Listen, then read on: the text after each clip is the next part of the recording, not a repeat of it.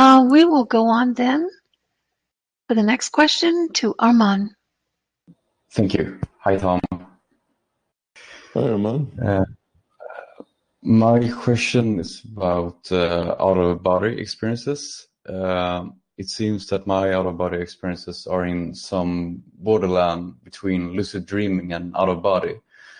I usually have the experiences in the mornings, and my body relaxes and I feel the vibrations, and then I shifted data stream.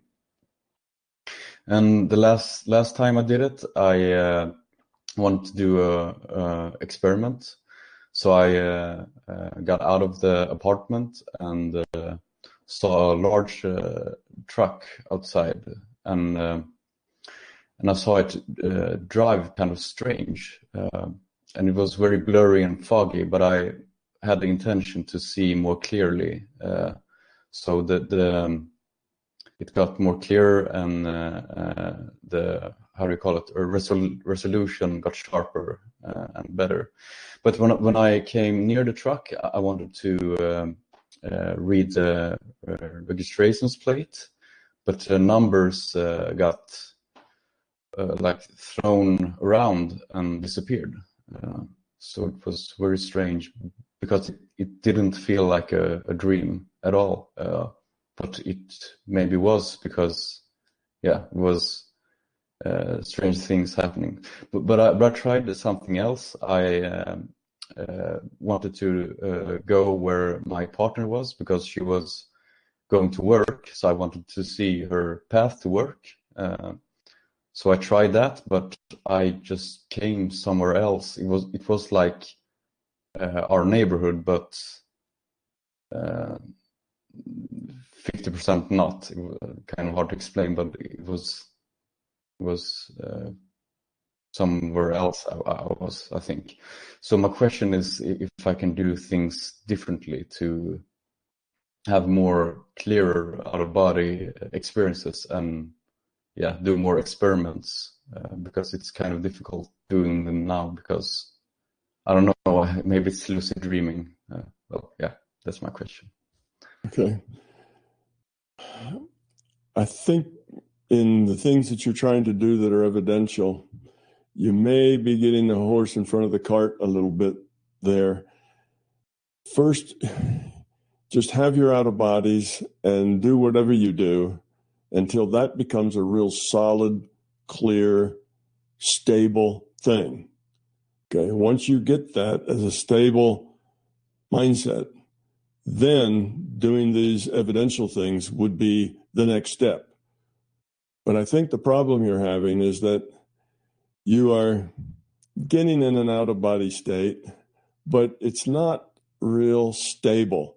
It's not a real strong, stable state.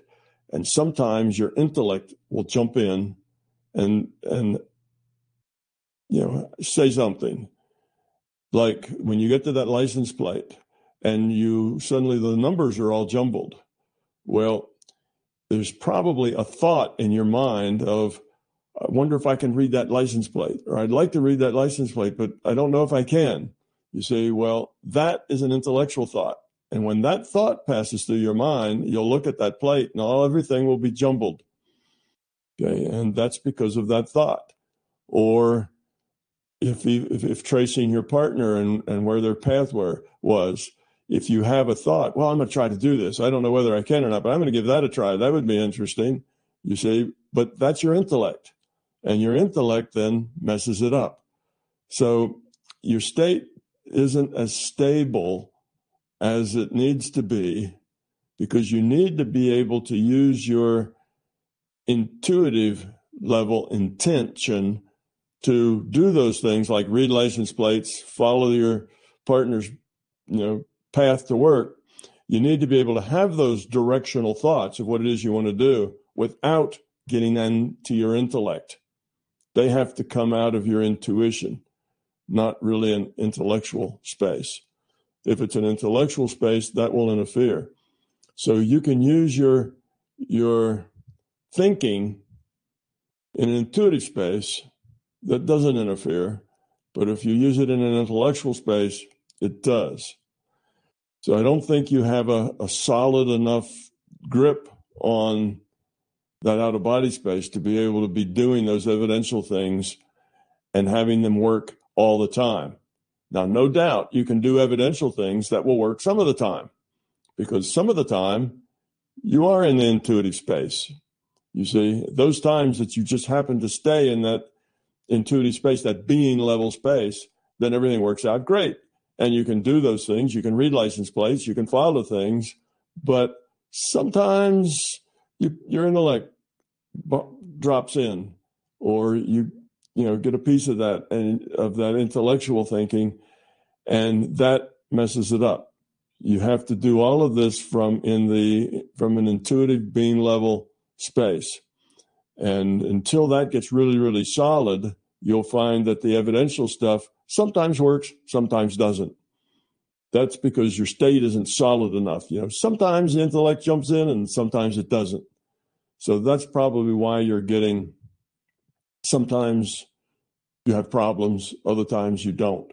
The inconsistency is just there because the solidity of that particular altered state that you're in, that being level state, comes and goes. It waxes and wanes.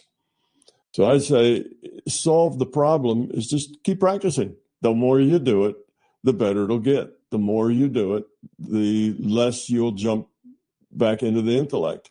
It'll just get better and better. But it's not necessarily a quick process. So if you have that trouble that like you couldn't see your partner's path, a good thing to do would be to kind of start over. Go back to the beginning and start over, back into the right state, back into the out of body. All right, now I'm there. All right, now I want to see my partner's path. You see, now, if your partner already is gone by then and you say, oh, well, I missed it.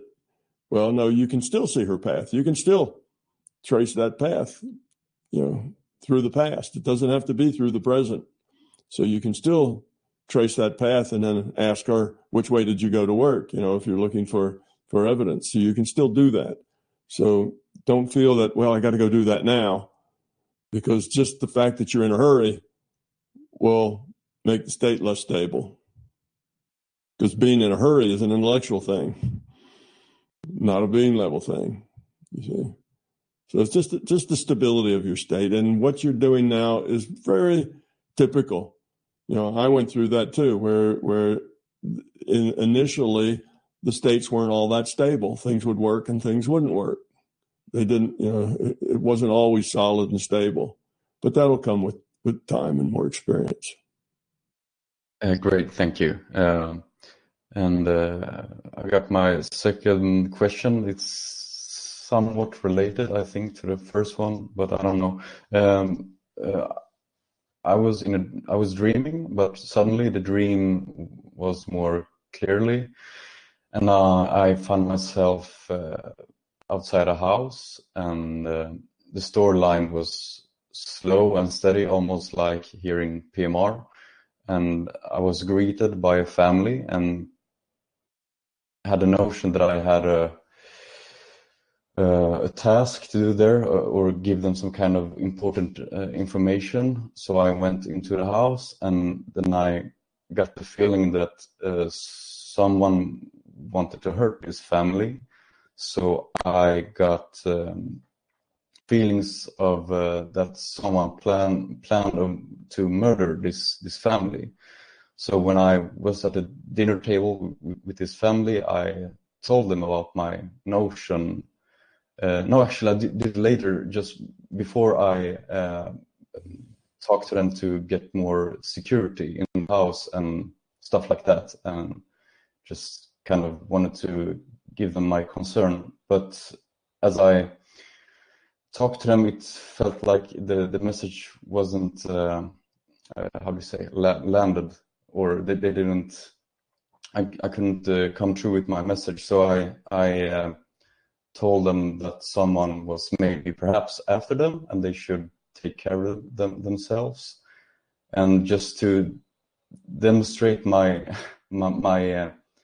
sensation, I levitated a glass in front of them and told them about my intuition. It's my feeling that you just should be safe and watch out.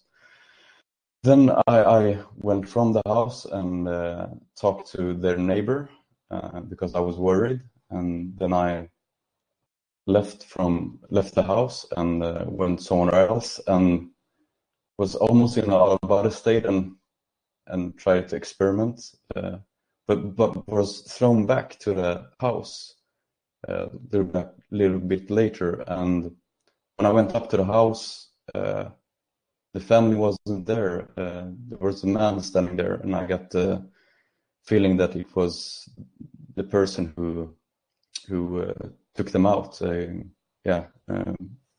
killed them. So it was, and I woke up and I couldn't understand if it was a lesson or what really happened. And I don't know, maybe you have some thoughts about that experience.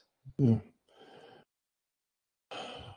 Probably I'd put that in the dream category, although dreams and out of body can get pretty close sometimes. It just depends on, details. There's not the out of body is more of an aware thing in a dream, but often you'll get a dream. Dream will be given to you. See, dreams aren't always, and this is where it seems like an out of body, but it seems like a dream. Sometimes your dreams aren't just something that you create out of your own experience, but it's a packet of information that's given to you, very much like a video game, like a one-on-one or single player virtual reality game, and a situation will be given to you, and now you have to do something. In this case, it was save the family. You have to somehow intervene. And what are you going to do? How are you going to do that? And typically there's a lesson there. There's a lesson to learn. Maybe the lesson, was in just learning that there are some things that you can't change, that you're not in charge of the world, and sometimes things will happen and you can't change them. There's nothing really that you can do about it. There's no way for you to fix it and to accept those things. That could have been a lesson, or it could have been that you needed to be more creative in the way you protected them. Maybe not just telling them. Maybe you should not have gone to the neighbor. You should have stayed there. See, I don't know. It depends on the situation, what the lesson was, what was being taught. But the system will often give us these single player games, if you like, that we're supposed to figure out what is the right approach. What should I be doing? How should I have approached this? What was the point? And if you don't get it, they'll give you another one. It'll be a little different, but it'll be a similar kind of thing. And if you don't get that, they'll give you something that's similar, but a little different scenario. And perhaps, you'll notice that you have a lot of scenarios in your dreams with a theme running behind them. And in that case, it's just a lesson. You're in school. The system's giving you a virtual reality lesson and seeing how you make the choices and why you make the choices. So now we talk about that and say, well, how's that different than an out of body? Well, an out of body is very much like a single player game where you're out. The game is called exploring, and you're out just exploring and doing things, and the system is providing you with a data stream. So you see, in that sense, what's the difference? In the out of body or in this dream, you're receiving data and you are making choices in that data. So they can be very, very similar. Now, all dreams aren't like that. Some dreams are just out of your own head, out of your own experience. Some dreams, are not necessarily lessons. They're just experiences. But a lot of dreams are lessons. And in which case, they are very similar to out-of-body lessons, out-of-body experiences. Depends really, I guess, on where the data stream comes from. If it comes from yourself, then it's probably, we call that a dream. If it comes from the system, then we can call that an out-of-body. And that's not necessarily that obvious of where the data comes from. Matter of fact, it's always not obvious. So I don't know. You just have to look at that and feel about it. Don't try to think your way through it. Feel it. What do you think you should have done? Or play through it different ways. Okay, that time I did it this way. Next time, I'm just going to realize that that's something that really I can't change. And I'll just let it go. And the next time, I won't go to the neighbors. I'll stay there because I feel this impending thing and I want to, protect them. And you can run through it in different ways until you find out what the lesson is. Okay, thank you. All right. Gary, please go ahead with your questions. Hi, Tom. I'd like to ask you about imagination and visualization. I watched a video discussing whether we all have what is commonly referred to as a mind's eye, and it appears to have been recognized through various scientific experiments that some people apparently do not have the ability to visualize, and it has been given the name aphantasia or aphantasia. I'm not sure whether this is true or not, but it certainly got me thinking deeply about my own experience of trying to visualize something. In the comments section below the video, there were literally hundreds of people trying to describe how they experienced visualization, and it was clear that it was falling into two categories. Those that could see an image in the way that we see in this physical world, but in a more cinematic and rather more hazy and low resolution way, and those that didn't see anything at all, and yet still felt as if they were imagining something. However, they were struggling to put it into words what the something is in a way that the very visually oriented people could understand. When you are giving workshops, the ability to visualize is important for the exercises in healing and remote viewing. And you take people quite rapidly through some sample exercises to prove to them that they too can visualize. I followed one of these sessions and at the time concluded that, yes, I could imagine seeing myself riding an elephant, and then I could imagine myself being on the elephant and seeing the back of its ears, and even though I had never actually ridden an elephant. It seemed possible in this thing I call my imagination, but rather like the second category of those people I just mentioned, I don't see an image at all. It's not a question of high res or low res. It's just no res blackness.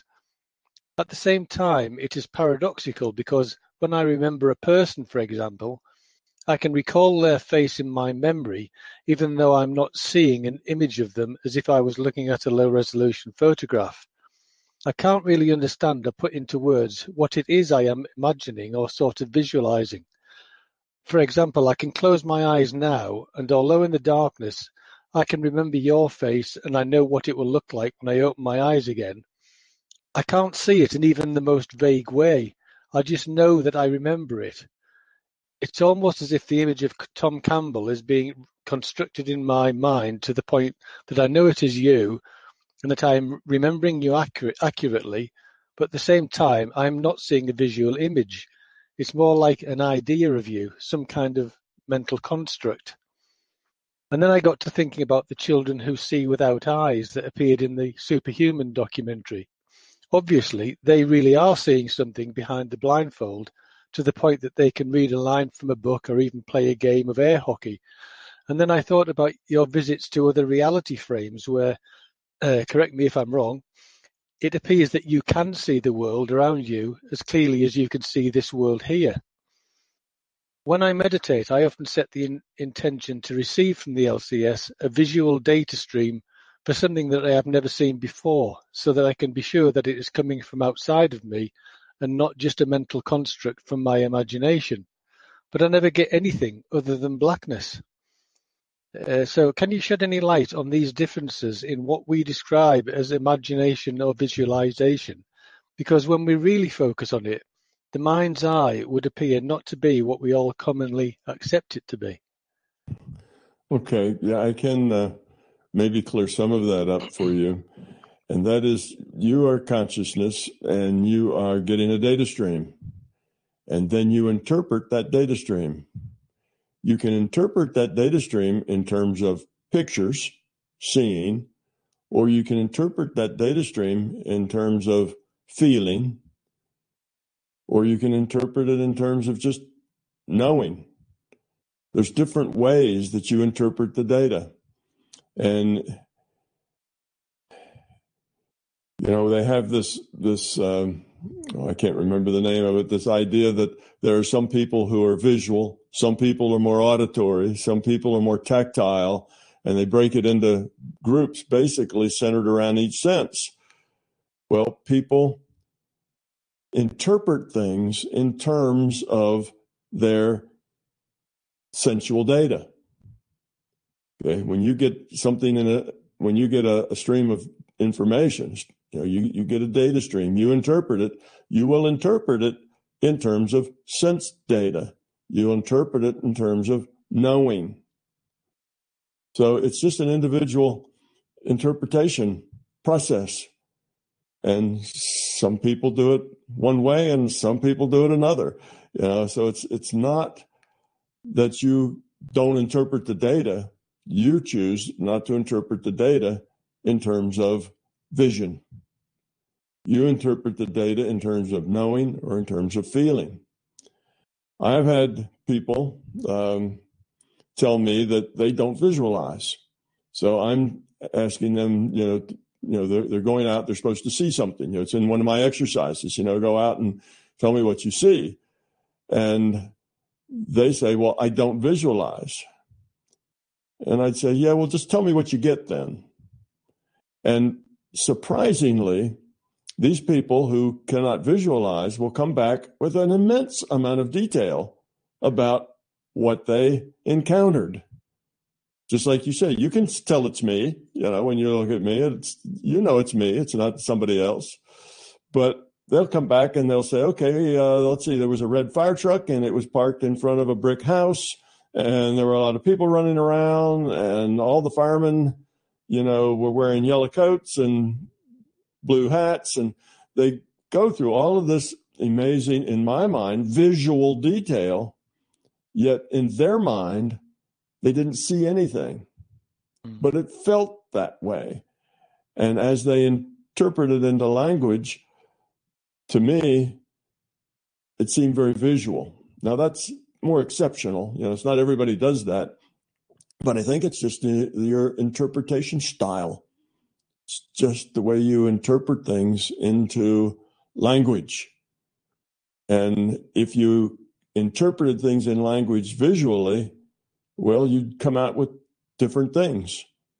You'd see pictures and you'd interpret it. I see this and I see this other thing. But when you do it in feeling and in just knowing, then it comes out differently.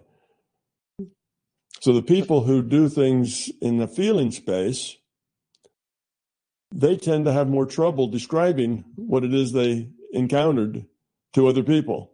The people who do the data in terms of a visual space, they have a much easier time because they can describe it visually. It's hard to describe it feelingly. It's just a tougher thing to do. But it doesn't mean that you didn't get the information. You've got the information and you're processing it, but you're just processing it differently. So I don't think it's that one's better or worse than the other. They're just different. And they give you different perspectives. I suspect that there are things that you are able to get, that you're able to, determine from the information you get that other people do not, that people who interpret visually miss. You probably pick up details of feeling, of context, of color, of ambience, of, all those kinds of things, mood.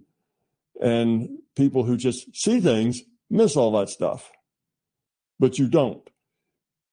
So it's like I say, one's not necessarily better or worse. It's just a style of interpreting the data.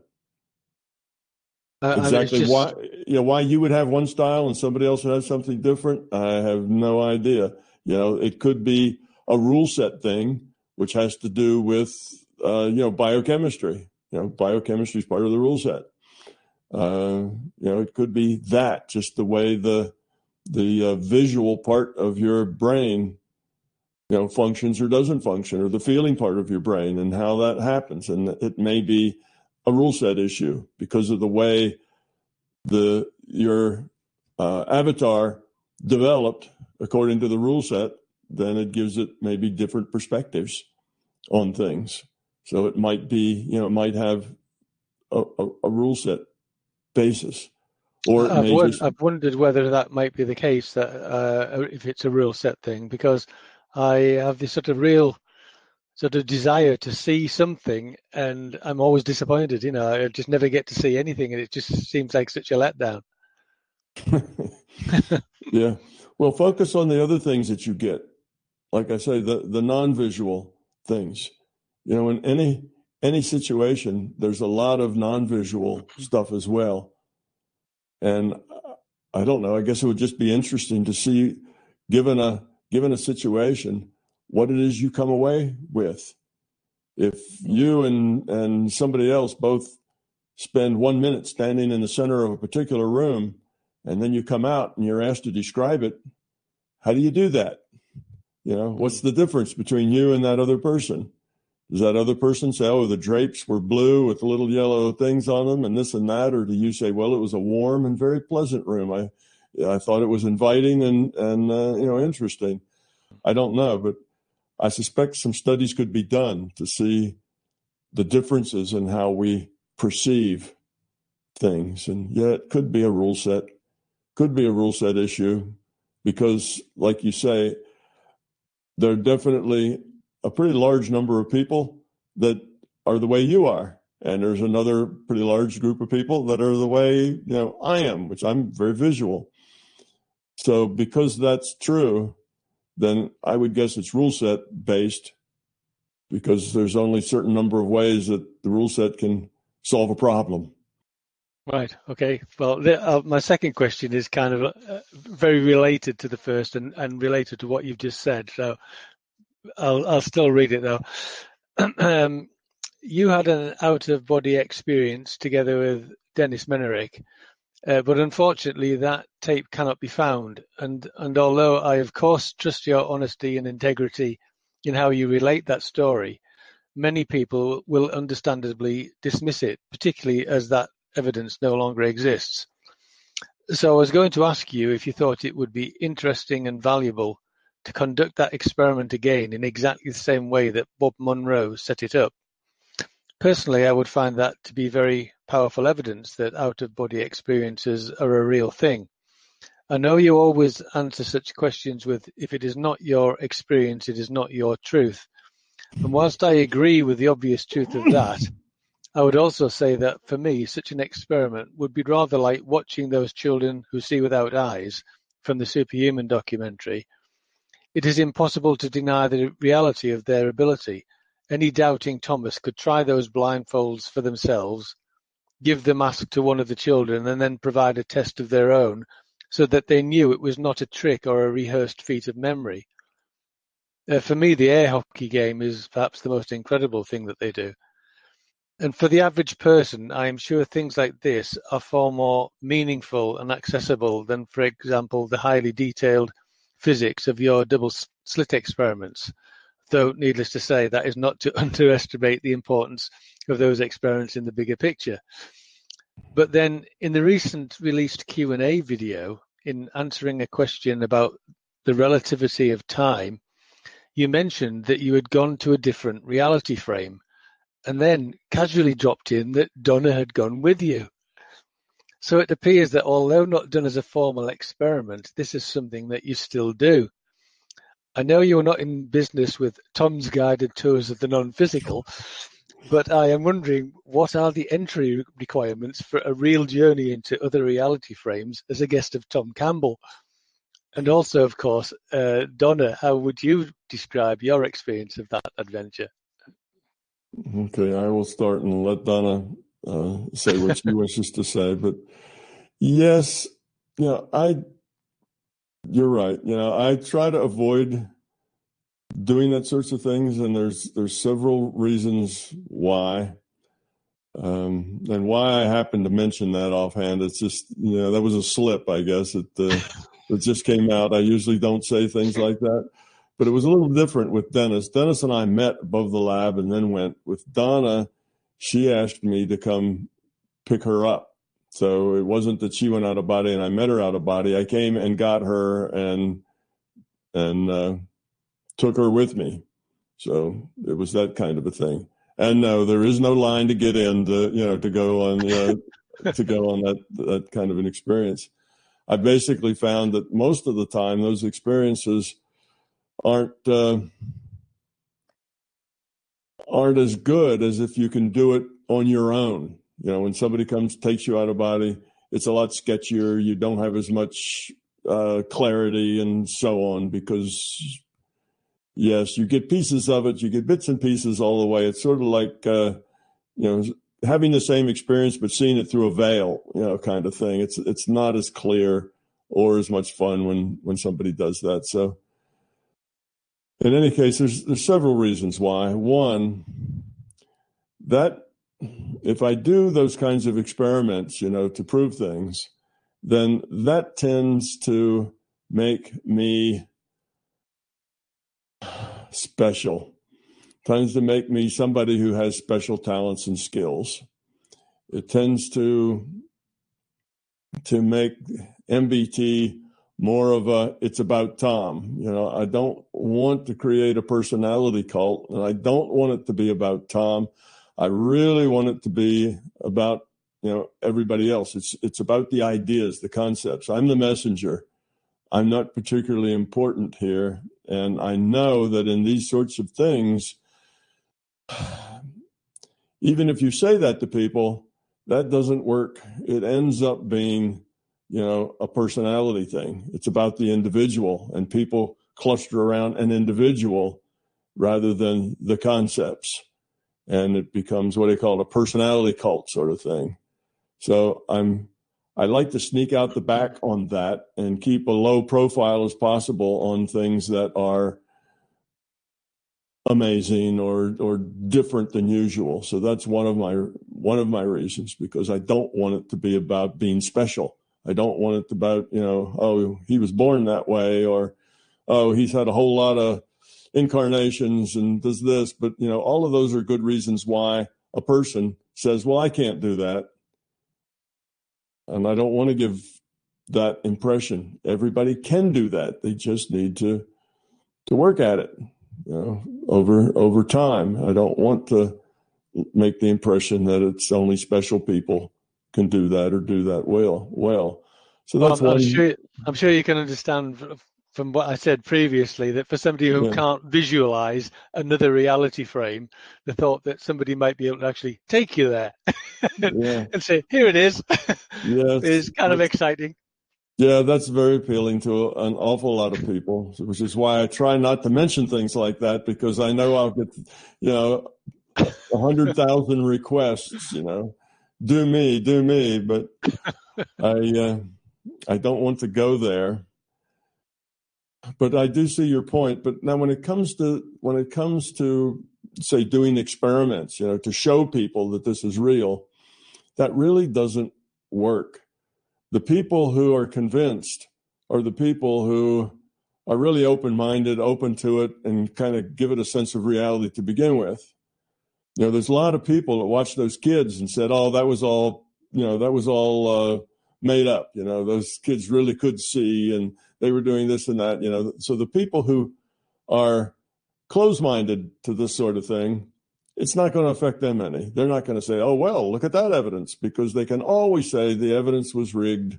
The whole thing was choreographed. Everybody that did it was in on the scam. And you can't convince people of that. So it doesn't really convince anybody. All it does is gives the people who already think it's a neat idea and have a positive attitude toward it, and they go, oh yeah, look at that, but it doesn't change minds.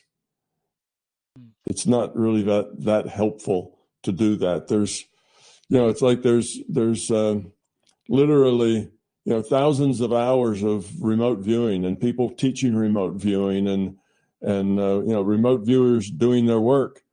And yet probably the majority of the population would deny that anybody has ever remote viewed anything. So examples aren't the thing, even though there's tons of examples out there, even though you could go join a course and learn how to do it yourself. For most people, it just doesn't happen. And for probably 90% of the scientists would tell you it's impossible. It doesn't happen. Can't happen. That's why it doesn't happen, because it can't happen. You see, because it doesn't fit within their belief system.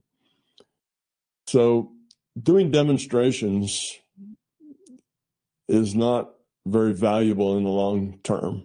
And it creates a lot of attention and a lot of focus on the person doing the demonstration. It becomes, that's a weird person that does these weird things. So I try not to go there. And my last reason for not wanting to go there is that at this point, I really would like to get the scientists to come along. I'd like to be convincing to those people, which means I have to be a little careful about my image as, Mr. Out of Body or Mr. Woo Woo or that sort of thing, because that is not going to help the scientists take it seriously. No. So I'm trying to be a serious scientist, in the eyes of the scientists, but I also like to tell the truth and talk about the larger reality too. But so I have an image issue here. I can't push the woo-woo, but so far, before the science community won't even listen. As soon as they hear my name, they turn off that channel. So I try to keep a low profile for that reason as well. So the scientists will listen, at least, that they can take it seriously. So that's kind of a fine line I have to walk. So I tend to underplay the paranormal, except when I'm talking to a group of people who are very positive about paranormal things, and then I talk a little more to that group. But you can't have your cake and eat it too. No. You can't be all scientist, and not be a materialist, because it shows. So anyway, that's kind of why I don't do those sorts of demonstrations, and I try to shy away from that sort of thing. It's why I don't write a book like Bob Monroe's, My Adventures in the Non-Physical. Yeah. That book would sell probably 1,000 times more than My Big Toe. There's, millions of people interested in reading books about, adventures in the non-physical, but there's not that many who want to go through 800-900 pages of nature of reality. That's only a very small minority of people who are willing to do that. But I don't write that kind of book because I don't really think in the long term it is good for anything other than developing revenue. It's not really going to help people grow up. May open a few minds, maybe, but it won't help people grow up, which is the main thing. Does Donna want to describe how it was for her or not? Well, that was 13 years ago, Gary. And it's funny, but I can't remember, last week. But those kinds of things are clear. However, Tom was right that when you take someone, this was something I thought would be a good experiment, and I hadn't thought about it. With my legal background, I'm thinking I hadn't thought about it for years that this is evidential. What I described to Tom that I had seen was a particularly dramatic scene, so it was obviously clearer. One, I was locked in. I was not able to get out of this state, but I wasn't panicking. You know, with a dream, you can switch, you can move out. We were locked into this particular one because of the particular circumstances that were going on. But I had sent Tom a little attachment of a description of what I observed, what it looked like, what people looked like, and just details of what I had observed. And he said that was correct. So that right there, that I sent him a description of it, is almost like the out of body thing that he and Dennis did, because they weren't aware of each other's descriptions or what was going on until Bob Monroe played the tapes. But so I had sent the description before Tom let me know what the events were. But he is right in that everyone can achieve this. It does take a little bit of interpretation to know where you are, but it's more clear when you do this on your own. And I have dropped into, I don't think I told Tom this, I have dropped into an alternate reality. And I'm saying alternate reality because that's my interpretation. And it was extremely clear. So on my own, it was more clear. And I don't know for the reason that was, perhaps it was a lot of years later. But I was able to see faces and outfits and determine through an interpretation that this was an alternate reality. It wasn't here. I was clearly, again, intruding on some sort of special event because turning very, very closely to me was someone I just mentally asked a question, who's the beautiful lady in that outfit over there? And I'm getting a stern look like, what are you doing here? So those, you know, they just don't want me there. I haven't been there since, probably won't go back. But anyway, it's, you know, it's your own interpretations. These are data streams, like as Tom says. Yeah, what Donna got in this was mainly architectural elements, you know, big elements. Like had she been given had she done like remote viewers do, written down, you know, what were the architectural elements and what was the mood and was it big or large and so on, she would have gotten a pretty high score as a remote viewer. She picked up a lot of the basic elements, but what she missed was all the detail and how all those elements, you know, were interactive with each other. She missed a lot of that. So she got part of the experience, but not not all of it. Right. Yeah. And generally that's the way it is when you take somebody else out of body. It's like that. I've only had one other case that was really different where they got the experience very clearly, and that was a lady one time asked me to do that, take her out of body, and I thought, well, this would be interesting. I didn't want to do anything long because I was doing something else at the time.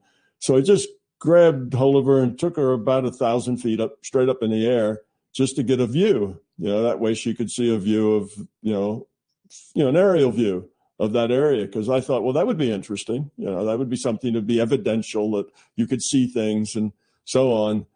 And what happened is that she suddenly found herself 1,000 feet in the air with nothing underneath of her, and she started screaming is what happened. So that didn't work out very well. Scared her half to death. So it's not something that I think is a good idea for the most part. Good. Thank you both very much. Carolyn has a question, but her audio is not working, and she's asked me to ask it for her. Her question is, sometimes women act entitled. They want their men to do something to or for them. How should a man deal with that? Should the man meet their needs and give them what they ask for in order to relax them and make them happy? Well, Caroline, that depends on the situation.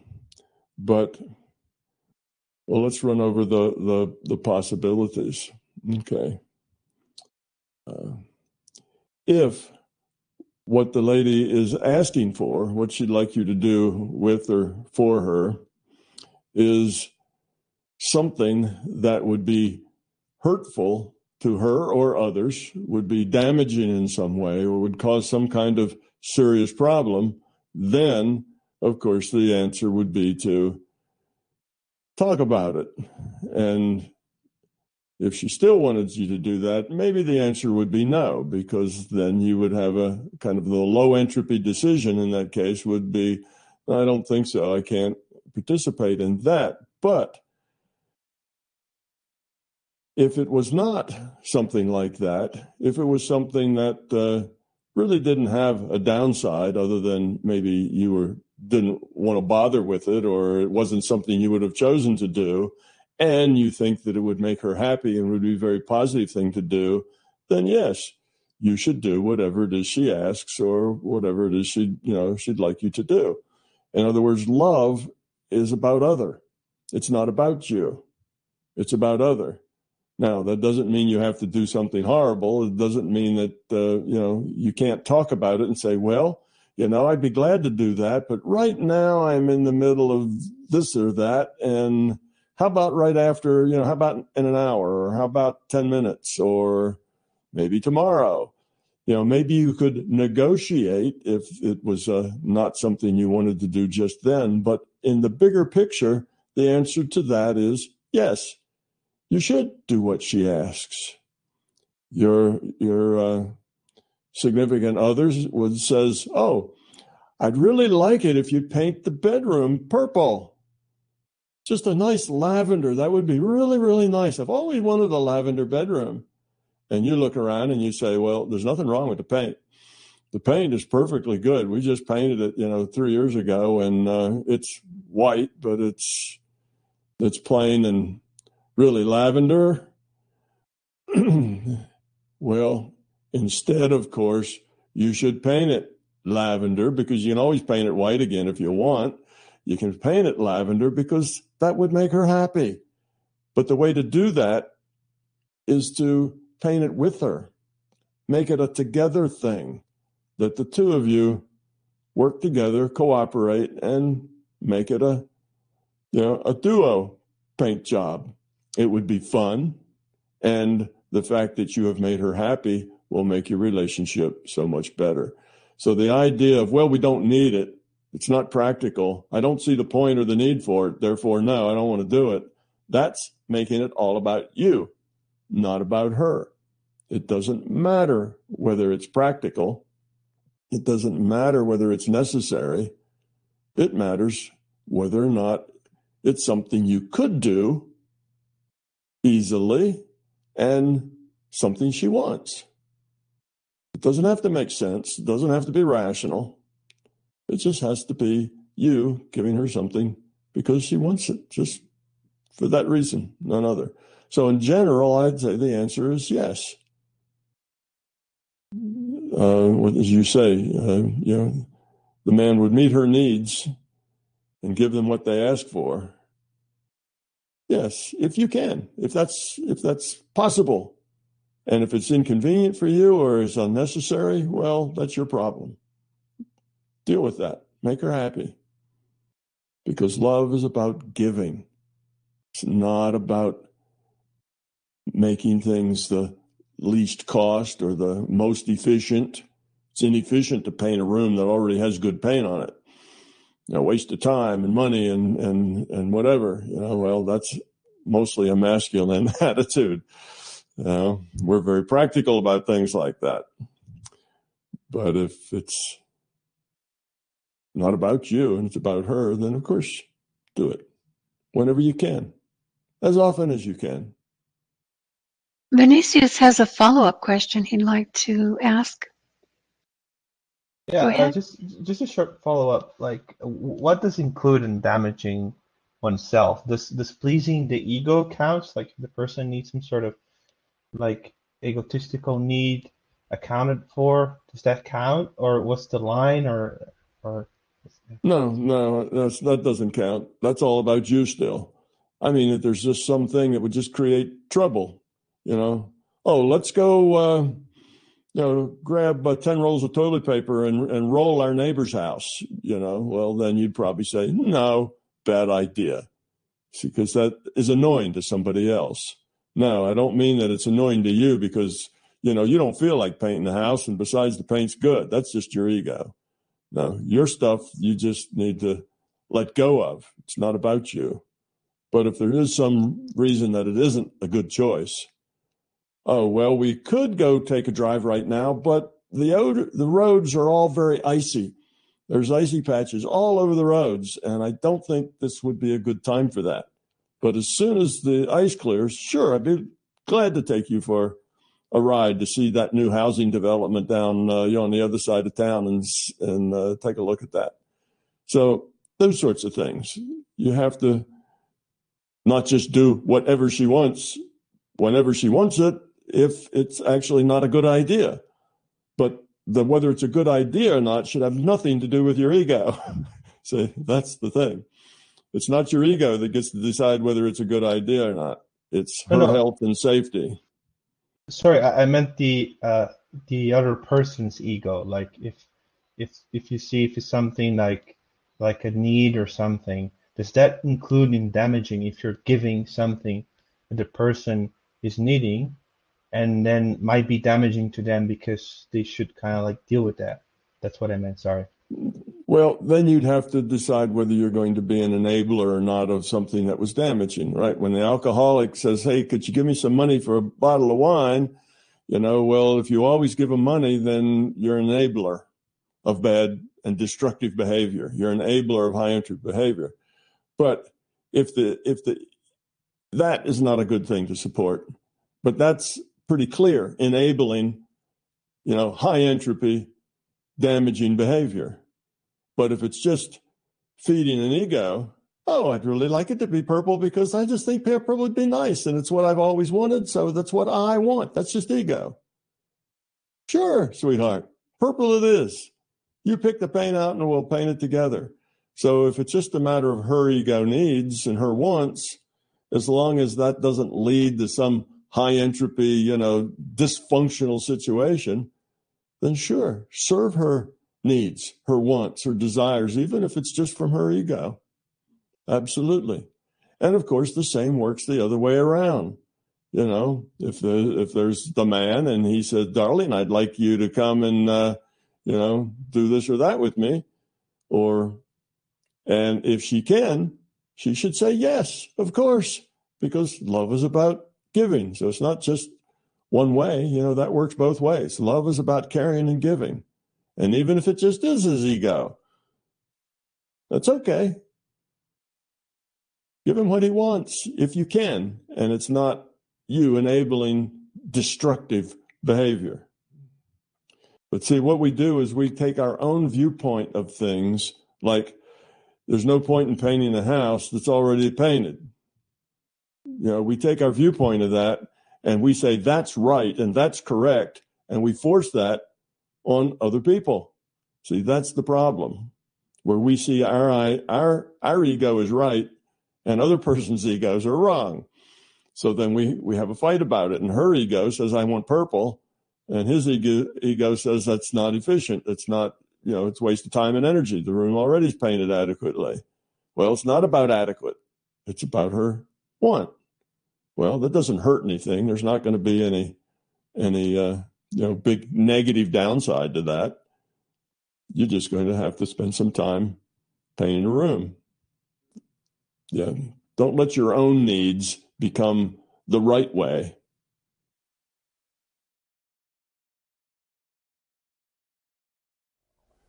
Tom Campbell here. INMBT Events. Hope you liked this video. We now have well over 1,000 hours of free video on this user-friendly, ad-free YouTube channel. Though these videos are free to our viewers, they represent many thousands of hours in production and editing, and many thousands of dollars invested in video and audio equipment, along with the required computers and software to store and process the raw video into finished products. So far, all of this content has been funded directly out of our own pockets. Be assured, We will always continue to do what we can. It's our life, our purpose, a labor of love that we will continue to pursue as best we can. However, those pockets are not as deep as they used to be. Thus, we are now seeking to augment our resources with support from our viewers. If you find something of significant value in our videos, please consider supporting their production through our Patreon account or through a one-time donation. The links are in the description below. Thank you.